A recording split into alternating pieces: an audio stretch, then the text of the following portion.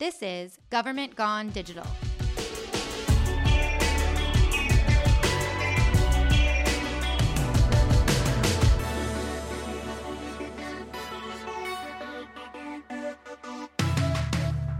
I'm Dana Birchman, Chief Digital Officer here in Gilbert, Arizona, and I'm here today with Jennifer Alvarez, our Digital Media and Marketing Officer, and Derek Konofalski, our Data and Technology Analyst.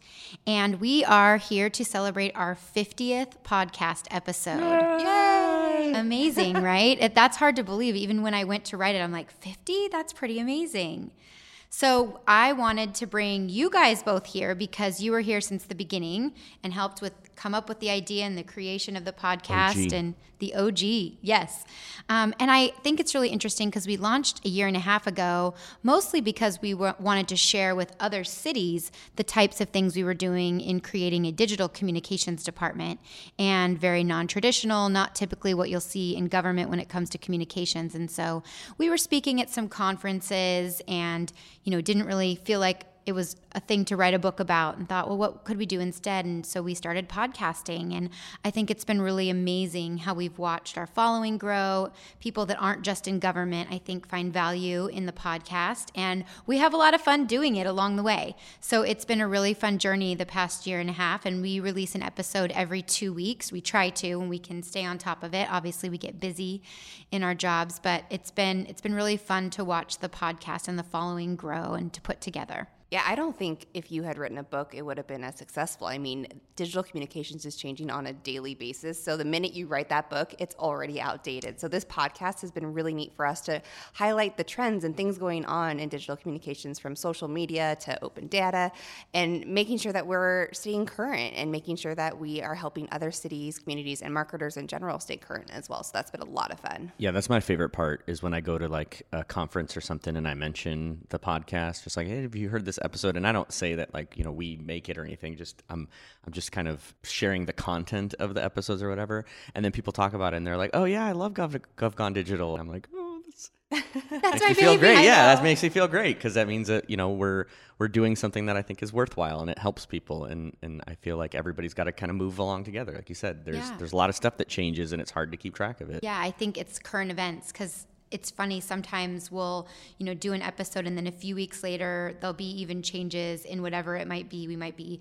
I think in the beginning we were still talking a lot about Snapchat and having a Snapchat strategy and Periscope even, and how to use Periscope in an emergency situation. Mm-hmm. And that was one of our first episodes. Yeah, and how much has changed in a year and a half. So it is so true. If you want to stay relevant and on top of it, it's more than just presenting at a single conference too. It's a constant conversation, because that's how quickly technology is changing. And so to be able to stay ahead of that curve, I think, is really important. Yeah, I think it's been a lot of fun for us to share what we love, right? So we are all so passionate about what we do, and we want to make sure that that passion comes across, and we share it with other cities, and making sure that they understand that they don't have to be afraid. Like we're trying to pave the way for them. We're trying to take away all of the fear. This is how we're doing it, and helping them find ways to help them do it in their cities, and make digital communications possible in their communities. So yeah, it's not competitive. No. That's what's so interesting. I think about the work we do. People think, oh, well, this is this competition with other cities, and it's really not. I think some of the lessons that we've learned can be applied anywhere, in any situation, not just in government, but we hear a lot about the roadblocks you run into in government and trying to communicate, and a lot of the old school ways. And we talk a lot about, well, if people are living their lives that way, that's how they should be interacting with government too, or that's the expectation.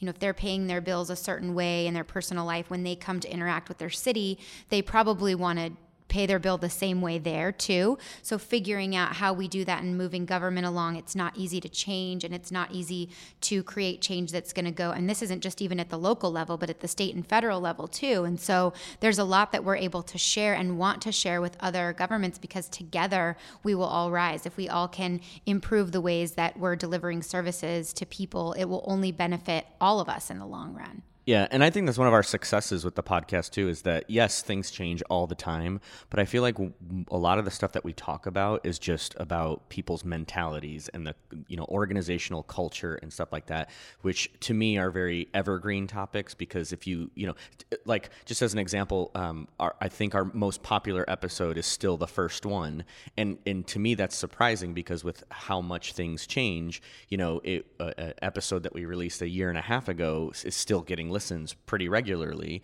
And I think the reason for that is because, yes, we mentioned technology, we mentioned some stuff, but ultimately what the episode is really about is kind of that mentality going in. How do you create a digital agency, within your organization, or with some of the other videos? How do you do video effectively, regardless of the platform or regardless of the technology that you use? And I think that's the stuff that people really kind of are able to absorb and use going forward, because every organization is going to be different. The tools that you have at your disposal are going to be different. The people that you have are going to be different. So it's much better to talk about, the common language that everybody has and those concepts rather than specific things. Well, and this podcast was really kind of created, Dana. I know that you always, in talking with communicators across the country, tell them, share this with your town managers, share this with your mayor, your city manager, your leadership team. I mean, we always talk about how we can't do what we do without the support from our leaders in this organization. And so this podcast will has hopefully helped other leaders across the country understand the importance of digital communications and meeting your residents where they are. So that's like the common thread whenever we talk to other municipalities. It's always, we don't have the buy-in from up top or whatever. So yeah, it makes sense that they would listen to it. Well, and a lot of that is leadership changes. So in situations in cities where there isn't a strong mayor, and that mayor comes and goes, it's very hard to sustain long-term change when you have a new mayor come in with a new set of staff. You see this in New York City. I was just reading an article last week, actually, about New York and the change from Bloomberg to de Blasio, and how a lot of the work that they had done in the smart city space and related to connected technologies and so forth really went by the wayside when a new mayor came in with a brand new staff. And it's very, very hard to create long-term sustainable change and momentum on projects, especially in the innovation space, when you only have someone in a position for a 4-year term. So we're very fortunate. We have a city manager who's been here for 7 years, and I don't think plans to go anywhere anytime soon. And so we know that a lot of the commitment that we're making today is for the long term, and we don't have to worry that, when the next election cycle comes up, this could all go by the wayside. But a lot of cities do have to worry about that, and I think that that's a real problem. And people want to know why cities, they experiment or they made an 18-month commitment. It's likely because of the change either in leadership or an election coming up, and that can make it very, very difficult. We've seen large cities, small cities, be affected by that. So it's really important, again, that the top-down, the buy-in is there, but that you think about what is that long-term plan, that if the leadership does change, how do you continue to sustain a lot of, the things that you've done and a lot of things that we've done in this organization that we would hate to be undone in a November election. So it's really important, I think, that cities look at building not just from the top down, but across the organization, that buy-in and understanding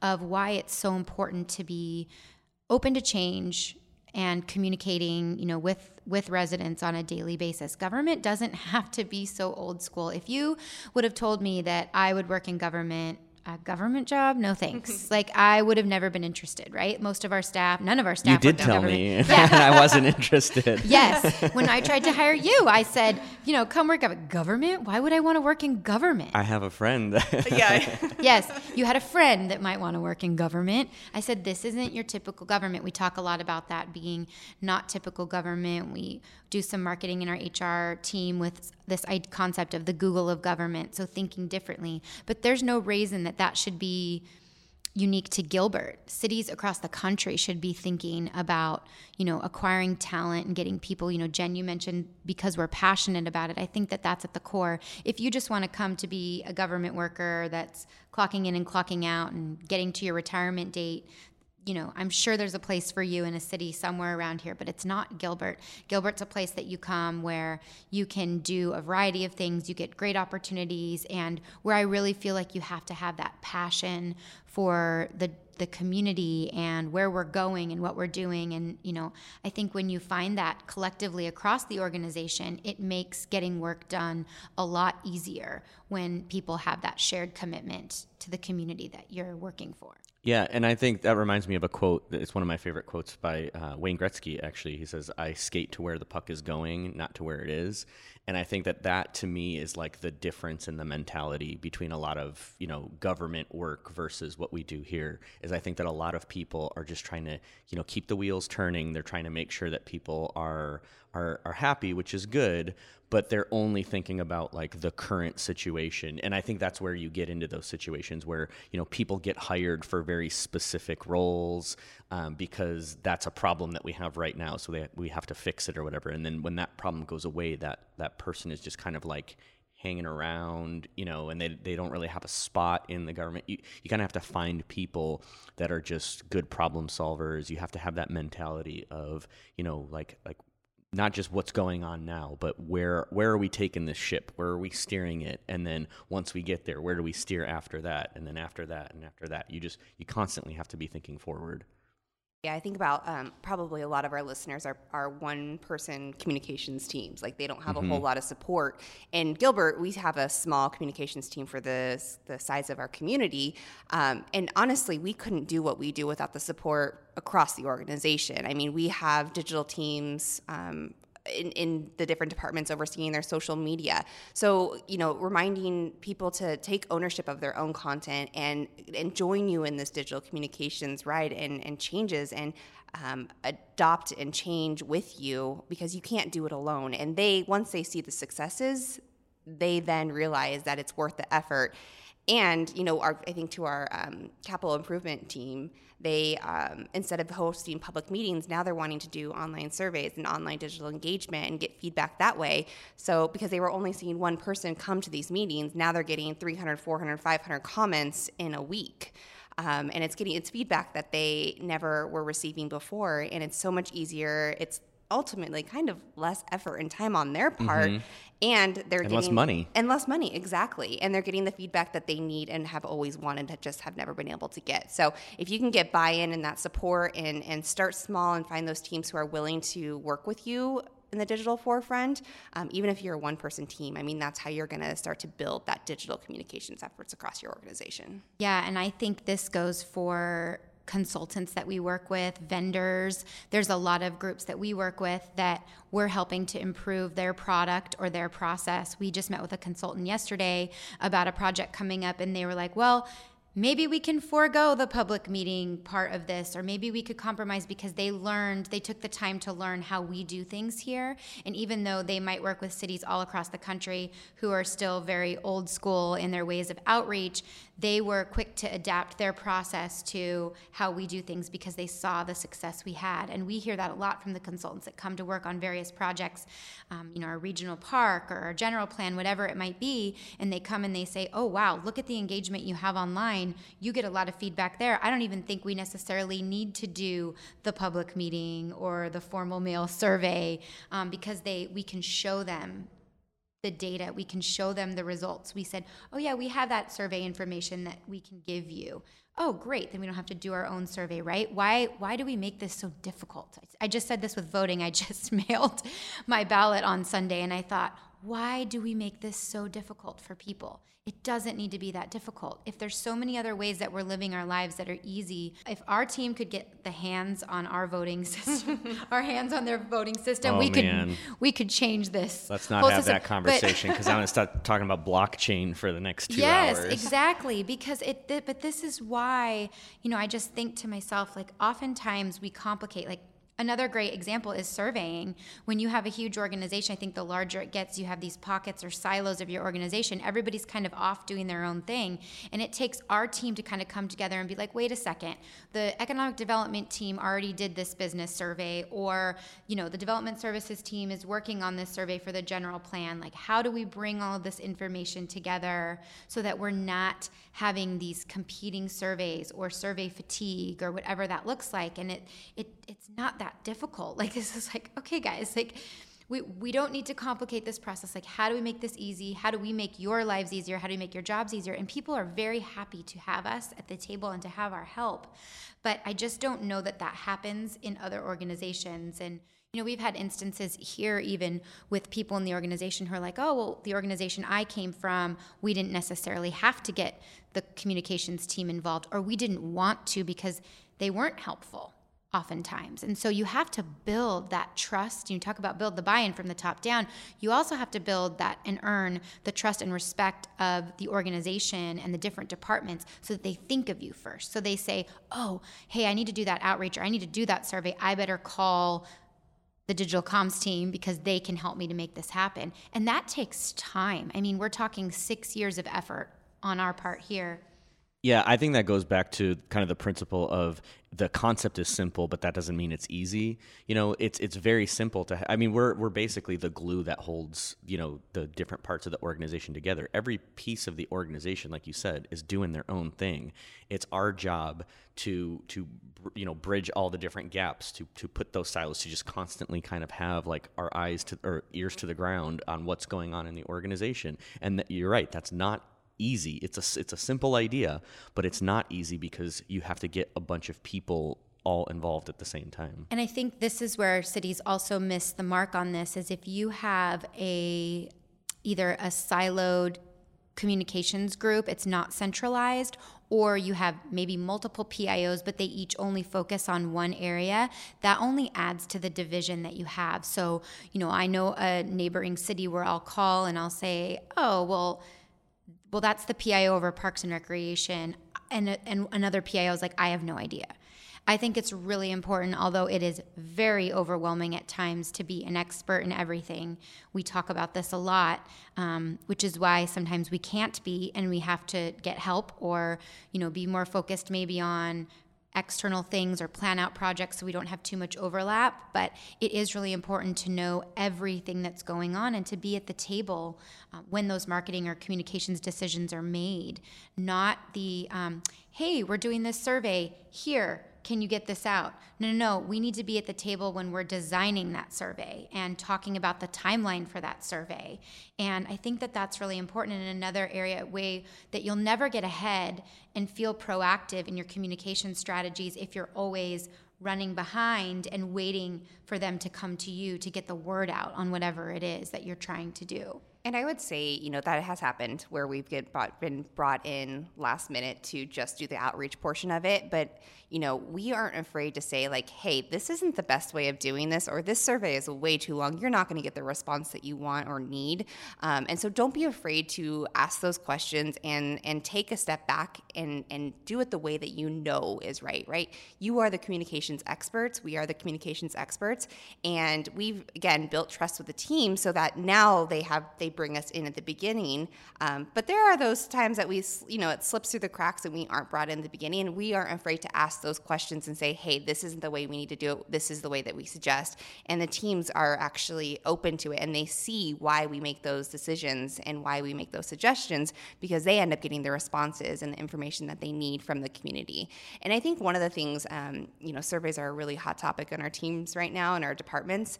And one of the things that I'm trying to tell them is that the community is already telling you what they want. They're already telling you what they need. You're getting feedback in so many different ways. It doesn't have to be a survey where you ask them point blank, what do you love about Gilbert? Yep. What do you want to see? They tell us every day on social media. They tell us every day on social media, from a basic post about Gilbert kindness and a cool story about someone showing kindness in the community, and they just say, oh my gosh, I love this. This is what I love so much about Gilbert. I love my community, or whatever they love about Gilbert. They're telling us point blank, flat out through a social media post that we never had to survey them. It was just something to engage the community. Yeah. So listening is so important instead of just always asking for that feedback.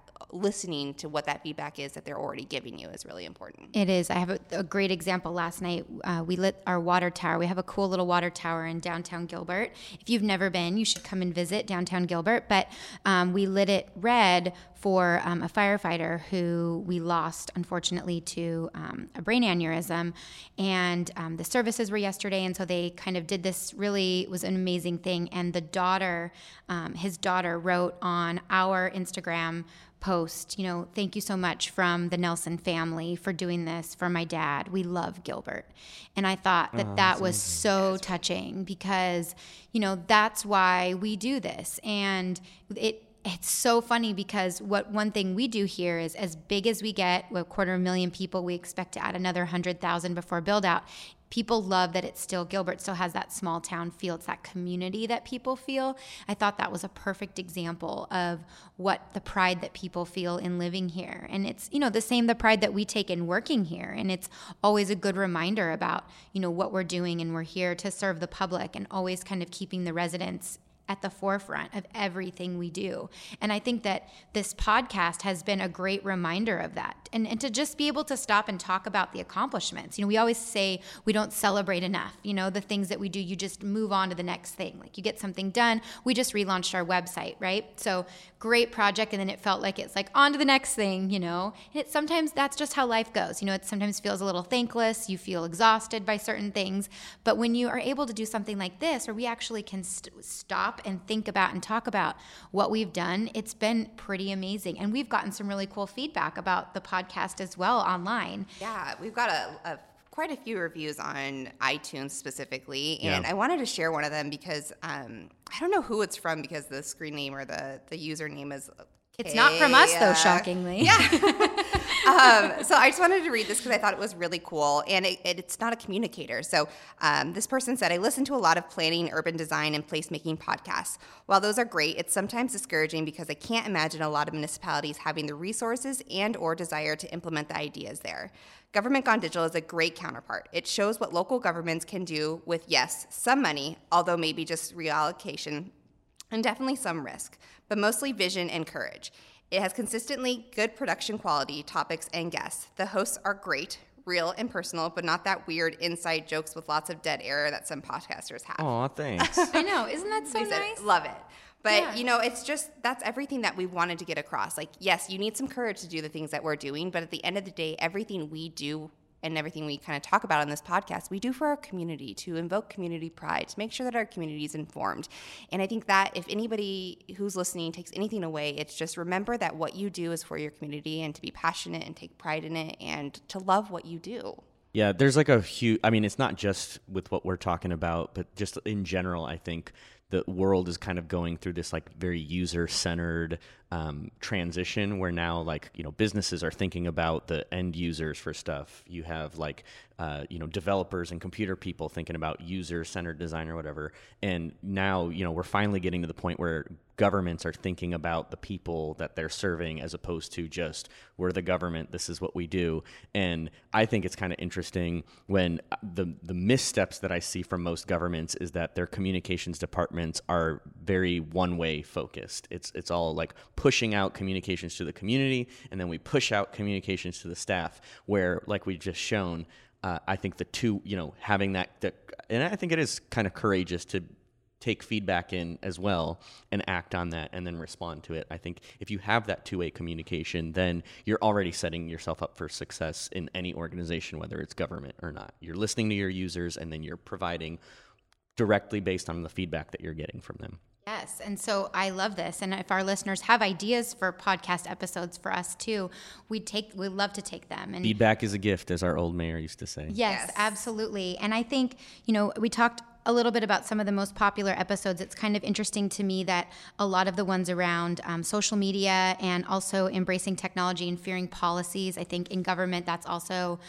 a very common reaction when, people are very fearful to engage using video or social media or whatever method it might be. And so, they go to the attorney's office and they end up with these long policies, and then people are afraid to use it all. So I thought that was interesting that that's been one of our most popular topics as well. And then meeting residents where they are and about our online engagement. So if you haven't listened, we've had some really great things come of our podcast too. What Works Cities, who's a great partner of ours through Bloomberg Philanthropies, has shared our podcast on their monthly newsletter.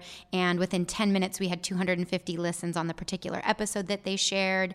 I was contacted by someone who's a listener to ask me to come speak at the Box Women's Summit in San Francisco, and I'm doing that. And then also ideas have come out of it, like the news briefs that we do weekly on Gilbert News.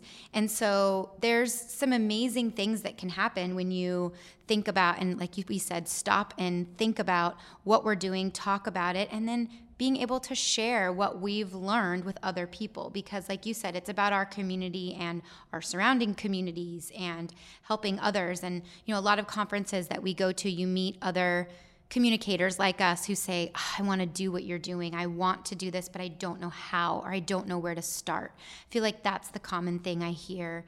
And really, I say, share our podcast with them. I just had someone reach out who's applying for a job in communications in another city and was like, what advice do you have? I said, listen to the podcast.